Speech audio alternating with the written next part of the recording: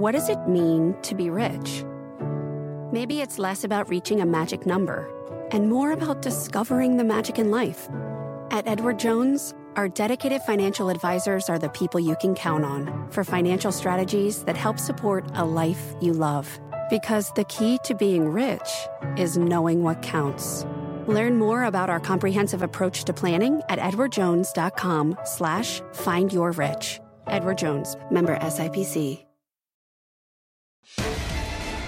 Fast Money starts right now, live from the NASDAQ market site overlooking New York City's Times Square. I'm Melissa Lee. Our traders on the desk are Tim Seymour, Karen Feinerman, David Seaberg, and Steve Grosso. Tonight on Fast, check out shares of Cisco surging after hours. That conference call is underway. We will bring you the latest details as they unfold. Plus, where have all the corrections gone? A top strategist at Wells Fargo says he solved the market mystery. He'll be here to explain. And later, it's a Bitcoin trading battle. The head of one of the largest retail brokers has a major warning about cryptocurrency. He says it could derail the economy. The CEO of Interactive Brokers will join us to break it all down. But first, we begin where Closing Bell just left off. A surprise victory for activist investor Nelson Peltz, winning a seat on the board of Procter & Gamble after the recount. The stock is higher in the after-hour session by as much as 3%. David Faber broke the story. We'll be here shortly. But remember, this is a company, P&G, that declared victory on the initial vote count. And here we are, a reversal of fortunes here, Tim. Well, they declared victory, but they also said that they thought, they could certainly work with Mr. Peltz's team. And I think you get to a place here where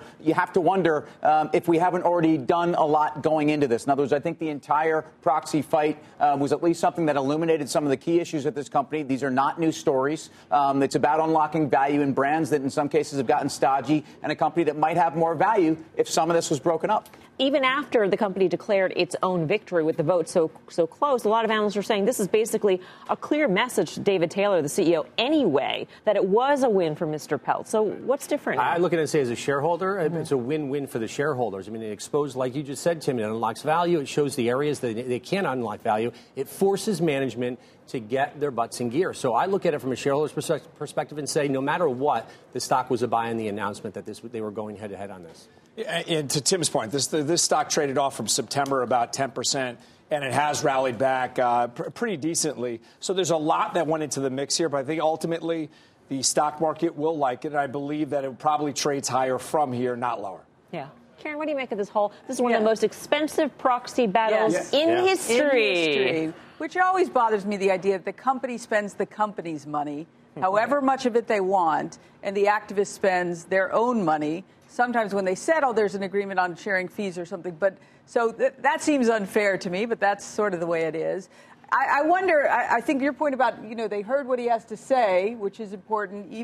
It's one person, though, I think will be difficult to really move the needle if they're not inclined to do some of the things he suggested anyway, which they didn't seem to for some of them. What was interesting was that Mr. Peltz didn't sound like that really bothered him, because he said, add a board seat for us and add another board seat. So he didn't really care about being a small percentage voice on the board. I think he's confident in his ability to, over time, win over other board members. And we've seen him do that other times. Right. He's got a place where he can speak from versus just sitting from the cheap seats, so to speak. Right. And now he gets that message out there more, and maybe the company actually starts to get a little more flexible. One thing I think is really interesting, if he does get on the board, I believe he will have access to all the minutes of the meeting prior to this. I think it'll be fascinating for him to read about how they talked about him. Yes. Yeah. Yes. Now the question is really timing, right? How long is it going to take to implement change, and how long is it going to take to really move the needle there? You look at GE and say, that's going to take forever. Well, that's a whole different ball of wax, isn't it? I mean, completely different ball of wax. But my point is, it does take time to implement process and change to really have an impact on shareholders.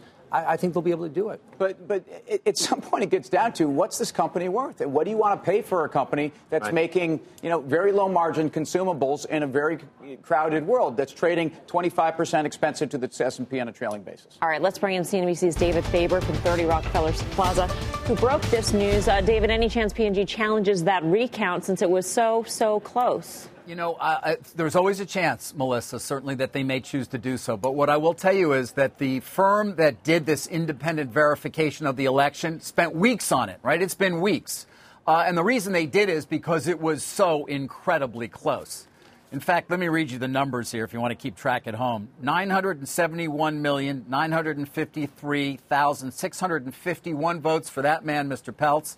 versus 971,910,871 votes for the lowest director.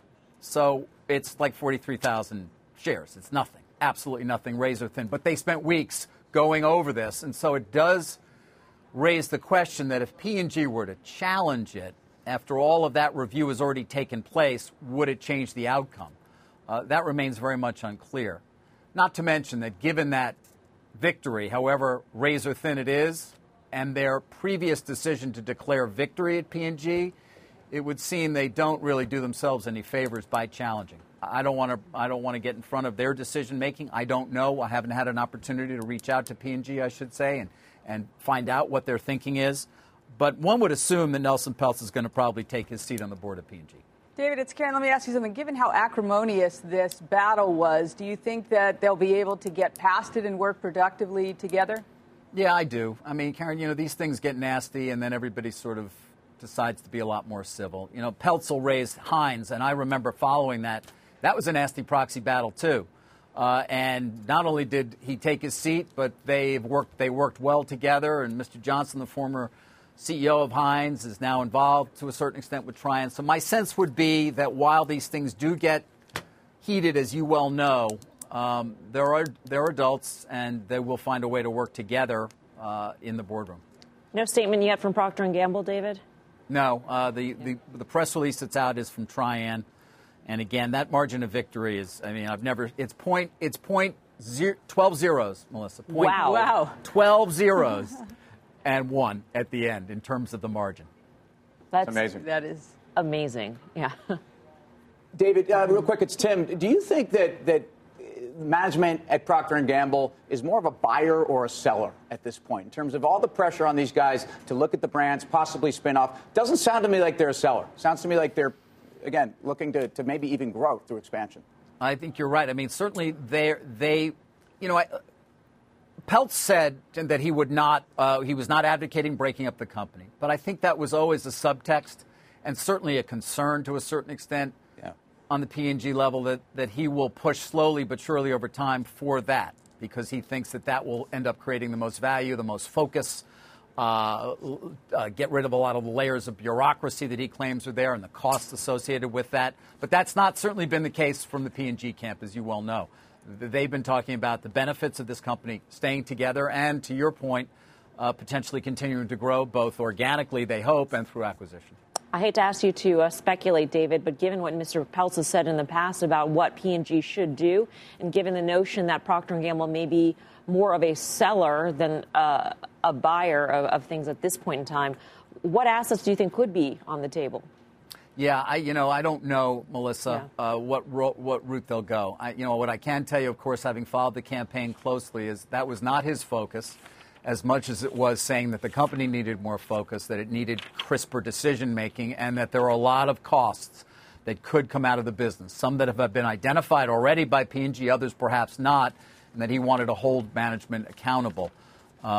So we'll see. What the future holds for the company there with Mr. Peltz on the board of directors. He did say to us famously he doesn't know how to spell the word lose. Looked for a while like he learned how to spell it, but apparently he maybe didn't.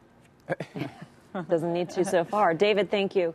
David Faber breaking the news that Nelson Peltz in Trian has won by a very, very thin margin that very expensive and acrimonious proxy battle with Procter & Gamble. The shares are higher in the after-hour session. We were having this discussion about staples being very expensive.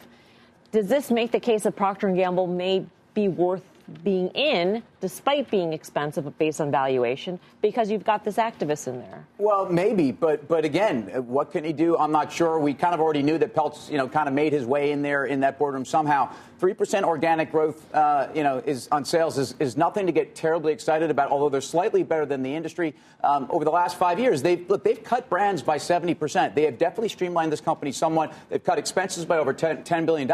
You can make an argument that this is a leaner, meaner P&G, but again, it's not cheap. North America is 45% of sales. It's not growing. Emerging markets is where they're getting the most of their growth, but that's not necessarily enough to get excited about. So you say Peltz can have his Procter & Gamble? I think this stock rallied going into that event dramatically, gave up some ground, has rallied back. I do nothing.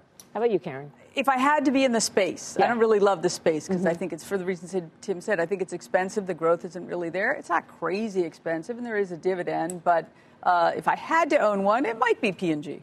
And is it because of Nelson Peltz? That's a little bit of it, but it's. I do think that the whole proxy battle does put pressure on the board to really, to do something.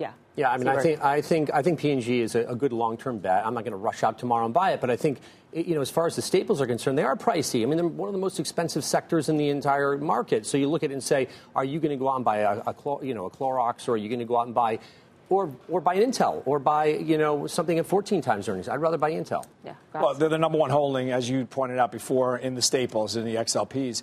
And when you look at this group, I do believe they're 12% in the XLPs.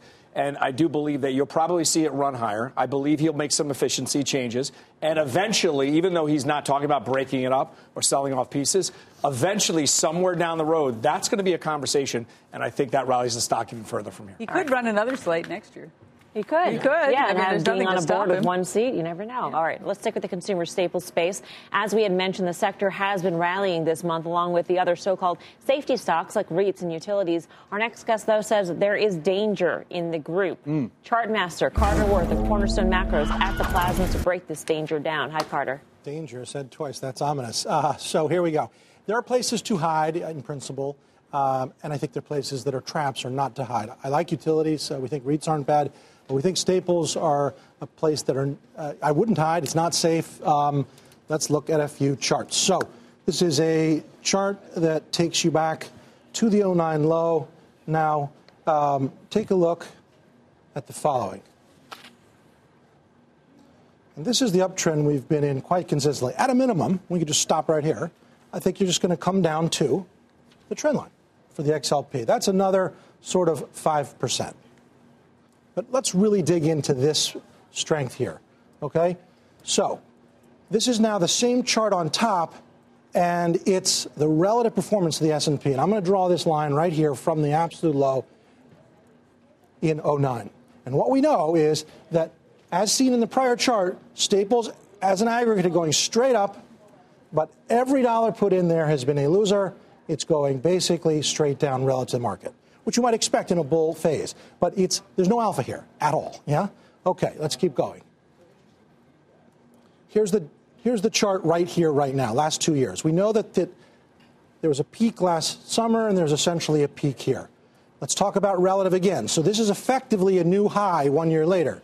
But if I do the same exercise, yes, it made a new high, but what we know is it never made a relative high. What it was doing was underperforming. That's a problem. Okay, let's draw some lines and end with this. One thing we can see about this process right here is this is something of a head and shoulders top, and we got the break. And where do we get the break? And now the throwback. The throwback, put in our head and shoulders top, we got the neckline break, and we've thrown back right to that line. That's an inherently difficult level, and the presumption is you're going to fail again. Let's draw the lines one more way. Put in our head and shoulders top. Here's your neckline, the break, the throwback. That's where it should stop. I want to sell the staples. I do not want to use them as a place to hide. They are expensive. No thanks. It's pretty clear. Carter, come on over. Love it. Wow. Yeah, Carter, he's going to come on. I mean, why bother asking the question? He's in the Parthenon, exactly. So, Carter, we were just talking about Procter & Gamble with Nelson Peltz winning his proxy battle, according to Trian. Does the Procter & Gamble chart look any different from the XLP? Not particularly. The two that stand out are actually Walmart, which is the only one that's making new 52-week highs, and Coca-Cola. But you've got a sector where the top 5 stocks are 50% weight, right? So it's Walmart, Procter, Coke, Pepsi, and Philip Morris.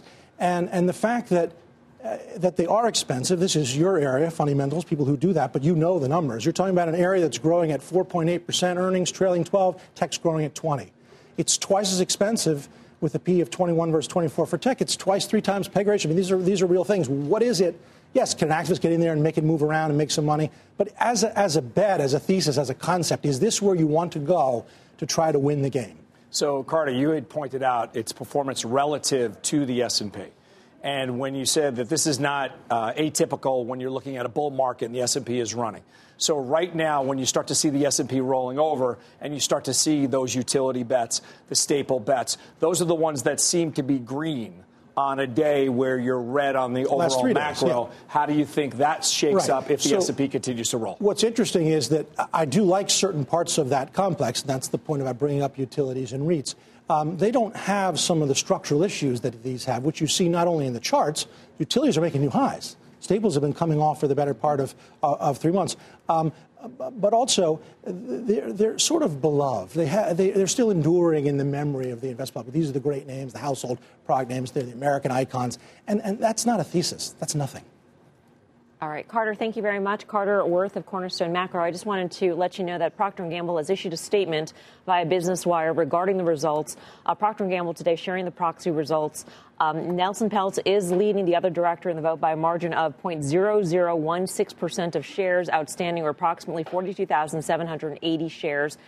They say the results are still preliminary and are subject to a review and challenge period during which both parties will have the opportunity to review the results.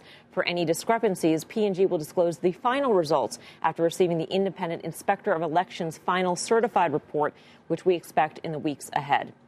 So Trian's declaring a victory at this point. Procter & Gamble still says the results are subject to further review. They are preliminary results, maybe not entirely unexpected. It doesn't make sense for them to dispute these results right here, right? It doesn't look good. It doesn't sound, like a company that wants to be constructive. They should just wait for the final results, and it is what it is. Coming up, Mattel sinking after hours, the company rejecting Hasbro's offer to buy the company. Many shareholders considered a way out as Mattel stock has been in the gutter. Tim Seymour is a shareholder. He'll weigh in next. Plus, buyer beware. The father of high-speed trading says cryptocurrencies could tank the market and maybe the whole economy. Thomas Peterffy, CEO of Interactive Brokers, will be here to make his case against trading Bitcoin. And later, despite the weakness this week, it's been more than 1 year since we've seen as much as a 2% sell-off in the S&P 500. So where's the volatility? A top strategist says there's a simple reason for why traders keep buying the dip. It's a fascinating explanation. That's ahead on Fast.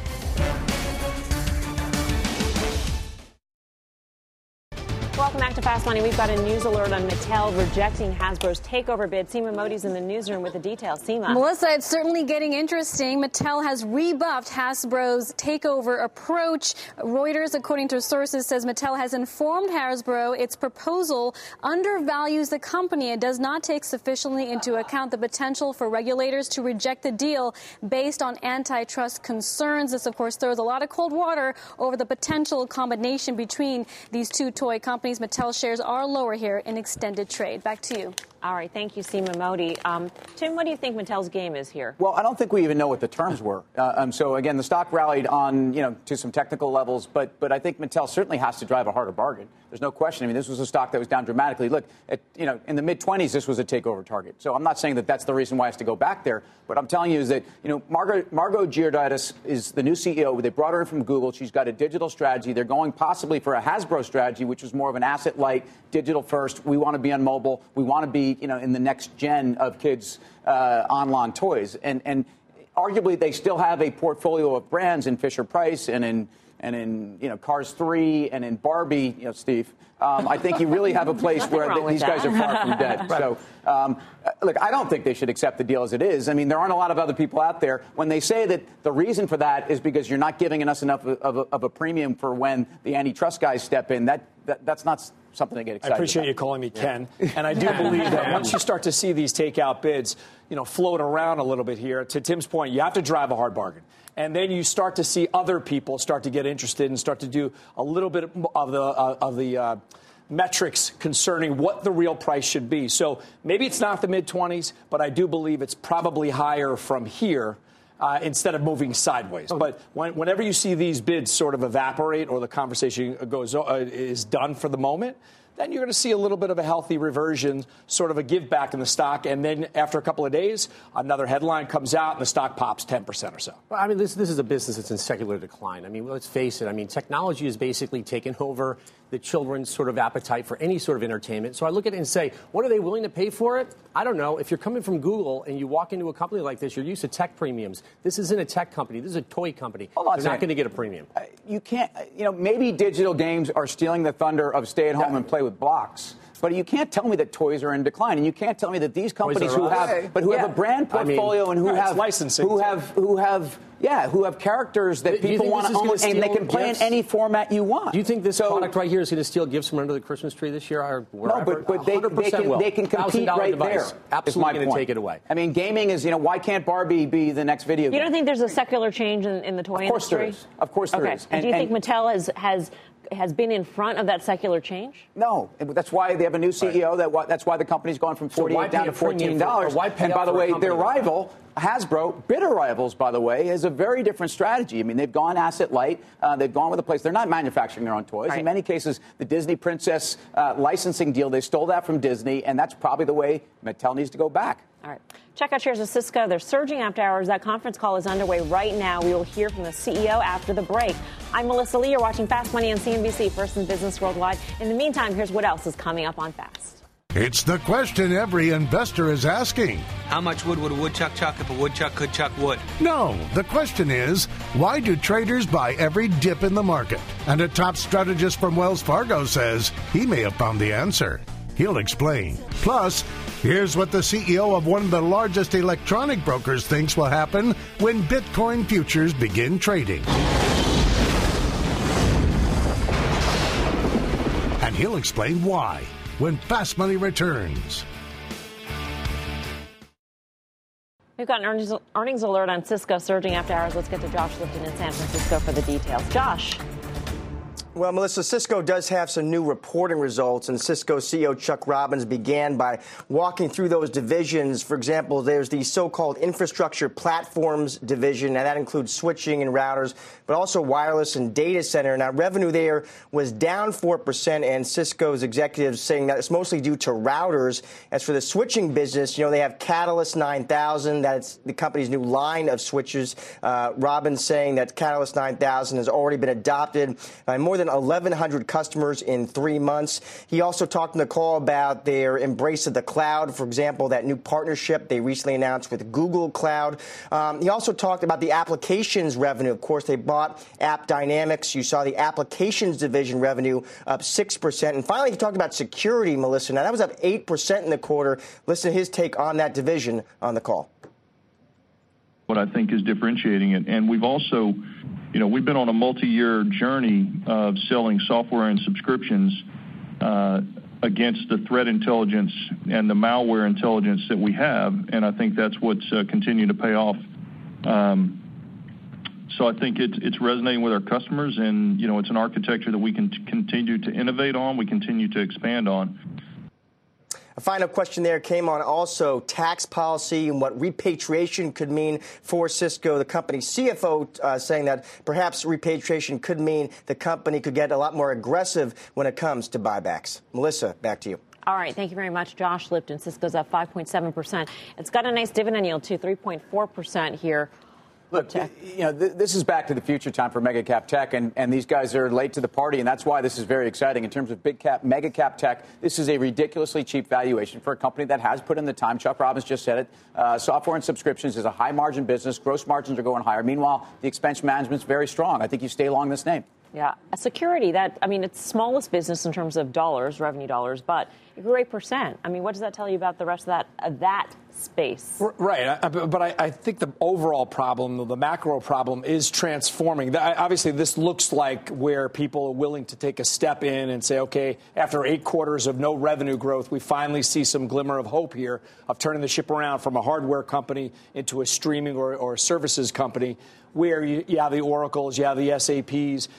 Is this still an IBM, where it's a legacy business where you're attached at the hip to something that can't be transformed? And it looks like the marketplace is giving it the benefit of the doubt. That's totally fair. Just now, but there is a big machine that these guys have to turn around to actually move the needle other than one-off quarter in 8.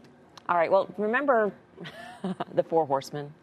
Speaking of Back to the Future, Tim mentioned Cisco was one of the 4 horsemen of the 90s tech boom, along with Intel, Oracle, and Microsoft. Oracle and Microsoft have come surging back since then, hitting fresh all-time highs. Meantime, Cisco and Intel have been left in the dust. So will Cisco as Grosso mentioned, be able to regain those highs? Is this too big of a ship to sort of turn around at this point? I don't think so. I think there's at least a floor under the stock, and I think this is a company that you can absolutely move the needle on. I think strong, solid free cash flow yield.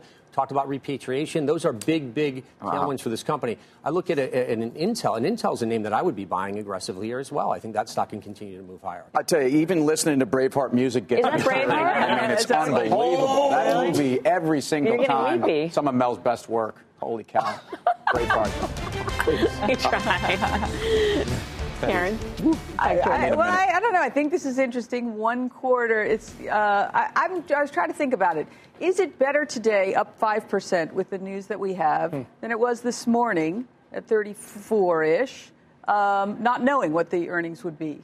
Maybe. How many people were betting on another loss? How many people, how much of this is a knee-jerk reaction to, oh, geez, it was a quick turnaround. I'm going to bet against it. The law of odds is on my side. And now they're going to miss again, and I'll collect and I'll cover right after it. And then they see. Tiny short interest, though. Right. No, but I'm just saying it's a bigger company. It's hard to tell on a day bet when you're really sitting there in a market that can be moved by very low volume, where people are just saying it's missed the last 7. It's probably going to miss this one. I think that's important. I think the positioning in the stock going into the quarter, there were very, very low expectations. The bar wasn't set high or low, sort of muted. So you look at positioning and say it wasn't a crowded long, it wasn't a crowded short necessarily, and now you have people repositioning. People are picking around for some value. But look, Steve has highlighted the key problem here. This company has done nothing. It's been at $49 billion in sales for 3 years. The free cash flow, too. I mean, if it's supposed to be a better, that's been flat. So, all these other guys, those other 3 horsemen, do not play that Braveheart music again, because I won't be able to stay composed. But that was your band. You walked right into that. Look, the bottom line here is the jury is still out, but I think you have to go and get this one, because Chuck Robbins has, I think, slowly turn this thing around. All right, still ahead. It's the market mystery of the year. Why is everyone buying the dip? Top strategist says he's got the explanation. He will join us to explain. Plus, Bitcoin's magic touch, Square, Overstock, the CME, CBOE, all trading at 52-week highs as the companies embrace the cryptocurrency. So why is the CEO of one of the largest online brokers blasting it? We'll find out when Fast Money returns. Welcome back to Fast Money. Stocks selling off today, but the market's still sitting near record highs, and it could be thanks in part to a rising trend in investing. Bob Pisani's at the NYSE to break it all down. Hi, Bob. Hello, Melissa. Despite some flutters in the market in the last week, the S&P is only 1% from its historic high. Now, several factors are keeping stocks up, including record earnings and a global economic expansion. But one little discussed trend may also be a factor in the rally, the rising popularity of index funds and ETFs. So ETFs are created by buying baskets of stocks that are tied to indexes. These ETFs then trade independently, but the underlying stocks themselves do not necessarily trade. The theory is that by creating ETFs, you've taken a certain part of the equity market out of circulation. This creates upward pressure on stock prices. The rise of ETFs has not been without controversy. Bank of America Merrill Lynch created a report in July saying ETFs were distorting the market and making them less efficient. Now, a lot of people disagree with that. I do, but there's no doubt that ETFs are becoming more influential because they're growing as a percentage of trading volume. In 2014, ETFs were about 20% of the trading volume. This year, it's about 25%. But don't overestimate the influence of ETFs. Look at the numbers. The total value of all ETFs in the U.S. is about $3 trillion. That's a tiny percentage of the roughly $26 trillion value of the U.S. equity market and the even bigger $38 trillion U.S. bond market. Hey, one more point, Melissa. ETFs are not just taking up a lot of stocks. There are fewer stocks to trade overall. The Wilshire 5000, which is the broadest measure of the U.S. stock market, they haven't had 5,000 stocks for years. At the end of 2016, this is the last data we have, it was down to 3,618 stocks. Blame it on M&A and a less than robust IPO market for the last decade. Back to you, Melissa. Wilson 3618 is not nearly as catchy. Yeah. Exactly. Bob, thank you. Bob Pisani at the NYSE. For more, let's bring in Chris Harvey, head of equity strategy at Wells Fargo Securities. He says that not only will passive investment keep the market afloat, it could even drive stocks to more record highs. Chris, welcome. How does that work?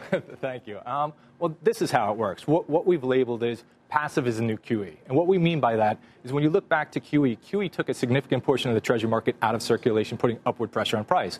We're seeing something analogous with passive. It's taking a significant portion of the equity market out of circulation and putting upward pressure on price. For now, it's a one-way trade. Money goes in, doesn't come out, sort of a black hole. The other thing that we're seeing is a lot of active managers saying to us, Chris, we're having a great year. This is the best year in the last 4 or 5.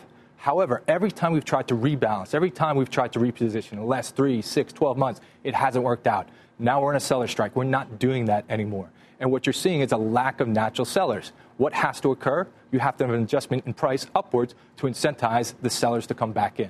I get that argument, and in a bull market that makes complete sense, and in a market where we're near record highs, but the first whiff of a sell-off, you don't think that works really sharply to the downside? So what happens, or in my opinion, in my experience, what happens is until you have something extended. So what changes behavior? What changes behavior when people lose money? And when they lose money for an extended period of time? A whiff down, a little sell-off, that's not going to do it. People aren't going to reallocate. They really have to lose a lot of money and over an extended period of time. So we think it's here to stay.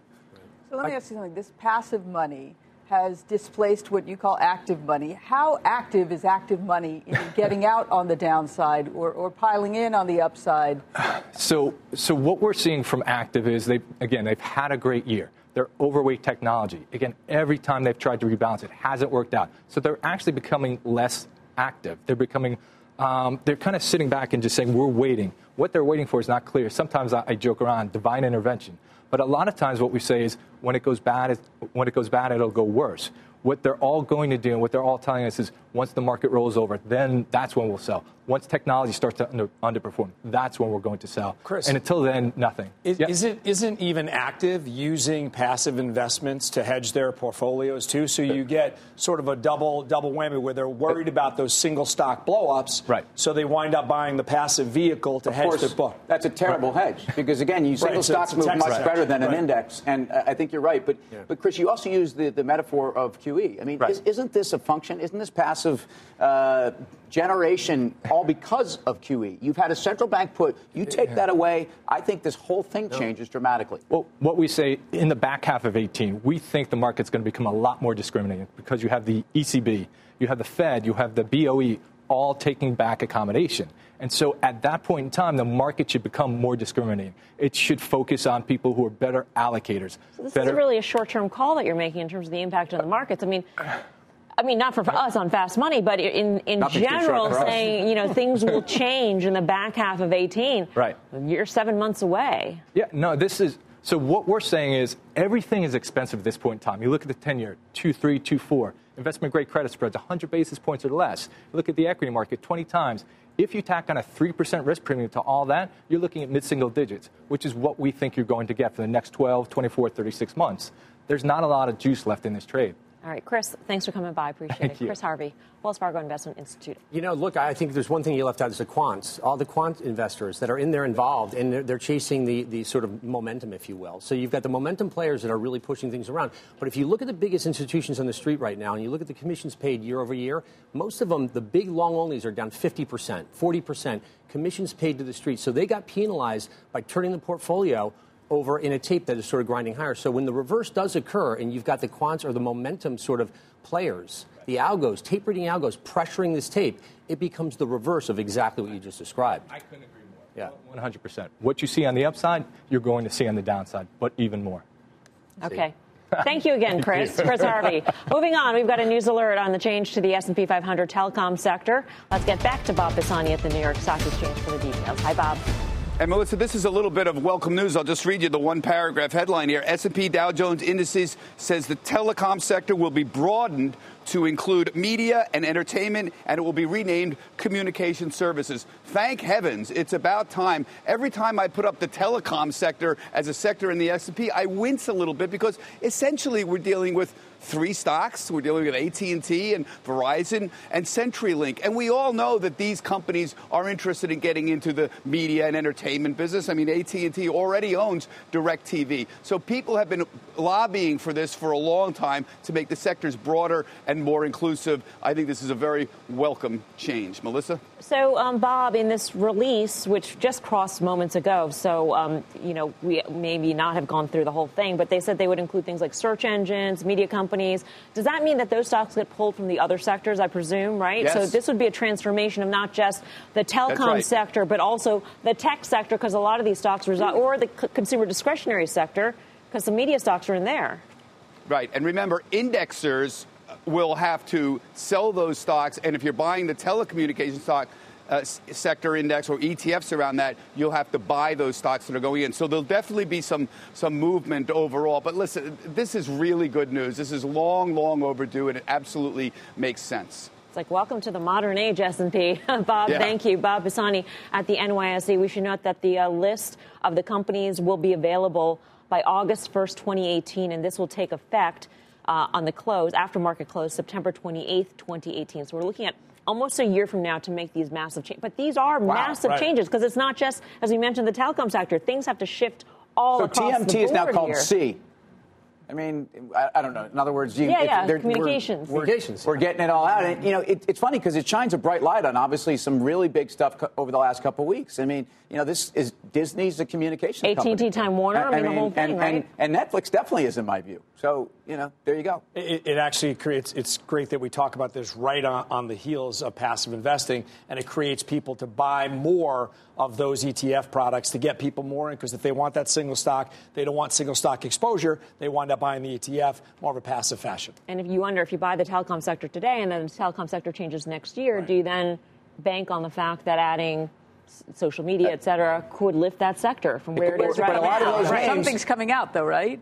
Some shift you need to have. You can't have 108%. A lot of those names will be much smaller weightings in a new index. When you have to throw Facebook in there, it's going to be at the expense of names. I mean, that's why you want to be active. Still ahead, the Interactive Brokers CEO blasting Bitcoin in the Wall Street Journal today. So what's got him so riled up? He'll be here to explain. Plus, Target missing the mark, the stock tanking 8% today on bad guidance. But the CEO says there's something investors are getting all wrong. We'll bring you those comments when Fast Money returns. I think ultimately you have to be out there taking some risk and being able to go where innovation is going, to kind of decide up front that something you shouldn't do it. I mean, it feels like the early days of the internet or the early days of the shift to the cloud, right? How many people said, we'll never take data outside our data center, right? That's not safe. And then look at what, my old boss, Mark Benioff, has done, for example. I know you know him well. So I look at digital currency like that. That was Square CFO Sarah Friar speaking to CNBC's Jim Cramer moments ago about the company's recent venture with Bitcoin. Square hitting an all-time high today, and it's not the only stock getting a boost from embracing cryptocurrencies. Overstock.com, the CME, the CBOE, all reaping the rewards. But despite these returns, the CEO of Interactive Brokers, Thomas Peterffy, took out this full-page ad in the Wall Street Journal, blasting the cryptocurrency and the CME specifically for its move to list Bitcoin futures the second week of December. In the open letter to the chairman of the CFTC, Peterffy took to task the way Bitcoin would be cleared, saying its price swings could be dangerous to the markets and suggesting it have a different system than other products. Thomas Peterffy, also known as the father of high-speed trading, joins us now on the Fast Line. Thomas, thanks so much for joining us tonight. Thank you, Melissa. So if I may correct a little bit what you have said previously in the introductory, I am not at all against trading Bitcoin. I think blockchain is a fantastic innovation and will have many, many uses. And Bitcoin and other cryptocurrencies are great ideas. They should be allowed to be traded freely and used freely to find their appropriate role in the economy. You just don't like derivatives trading for Bitcoin. You don't like the fact that the CME is going to offer futures on Bitcoin in December. So all I'm objecting to is linking Bitcoin and other cryptocurrencies by federal regulations to the real economy, which would happen if we were to clear Bitcoin along with other products in the same clearinghouse. So the stability of the clearinghouse is extremely important, and putting Bitcoin together with other products will jeopardize the health of the clearinghouse and with that the real economy. It could be suicidal. That's my problem. So the threat to the clearinghouses, Thomas, is margin trading of these futures? So it doesn't matter if the CME puts a limit up or limit down on Bitcoin. And when I talked to Terry Duffy just the other day about that, he said we're looking at somewhere 20% up or down would be the limit. It's not that. It's the margin trading. But look, Bitcoin has risen by 1,000% over the last year. It went from 700 to 7,000. There is nothing to say that it couldn't go to 70,000. And it could go to 70,000 just in a few days. And if the physically trading or the freely trading Bitcoin is at 70,000 and the future is limited to move just so much, say only $1,000 a day, it would take 63 days to catch up. And no seller is going to sell the Bitcoin at the futures price when it knows fully well that the futures price is eventually going to 70,000. So there is no way for the shorts to cover.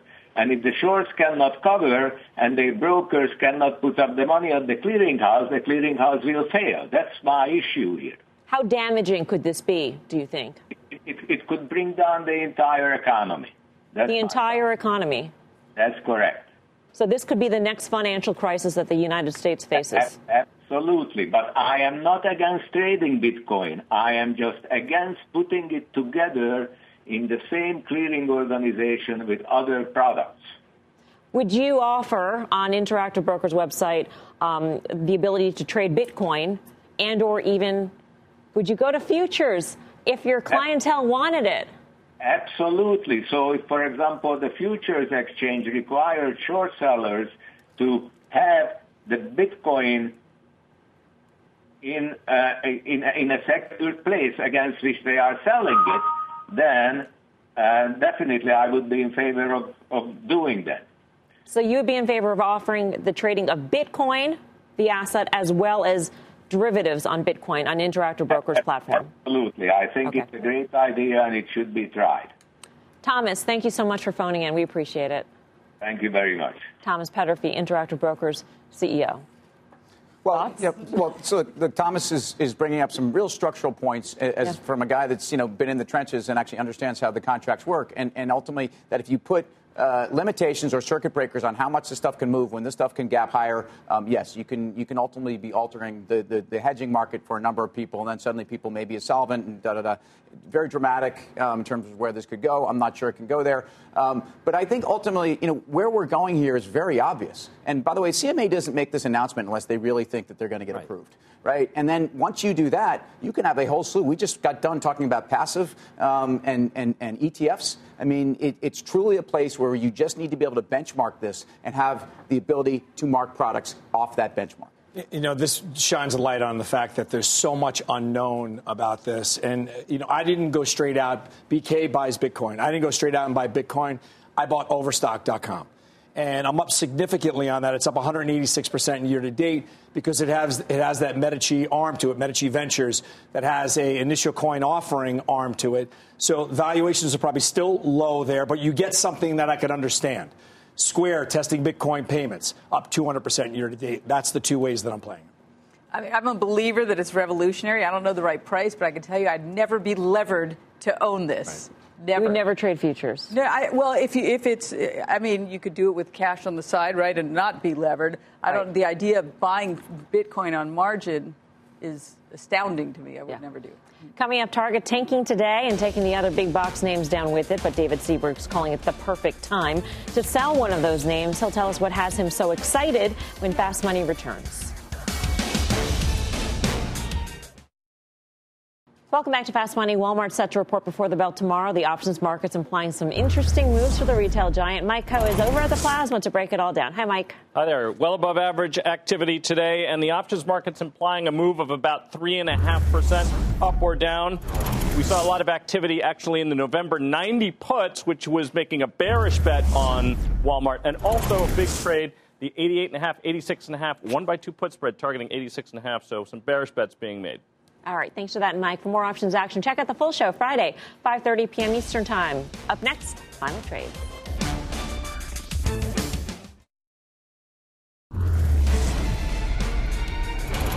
Time for the final trade around the horn, Tim. I think you have fresh data points to get long Cisco if you're not.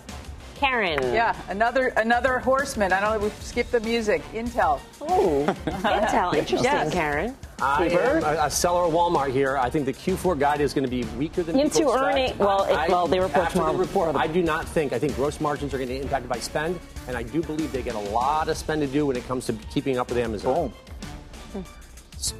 Okay, I was waiting to be interested. There you go. I almost didn't recognize you with your stuff. That's right. It could be gone tomorrow. Square. I've been long. I've been on this horse for quite some time. I do believe it runs even further from here. A host of reasons to buy it. Accepting or testing Bitcoin payments is just one of them. I'm Melissa Lee. Thanks so much for watching. See you back here tomorrow at 5 for more Fast Money. Meantime, do not go anywhere. You can catch that interview with the Square CFO on Mad Money, which begins right now.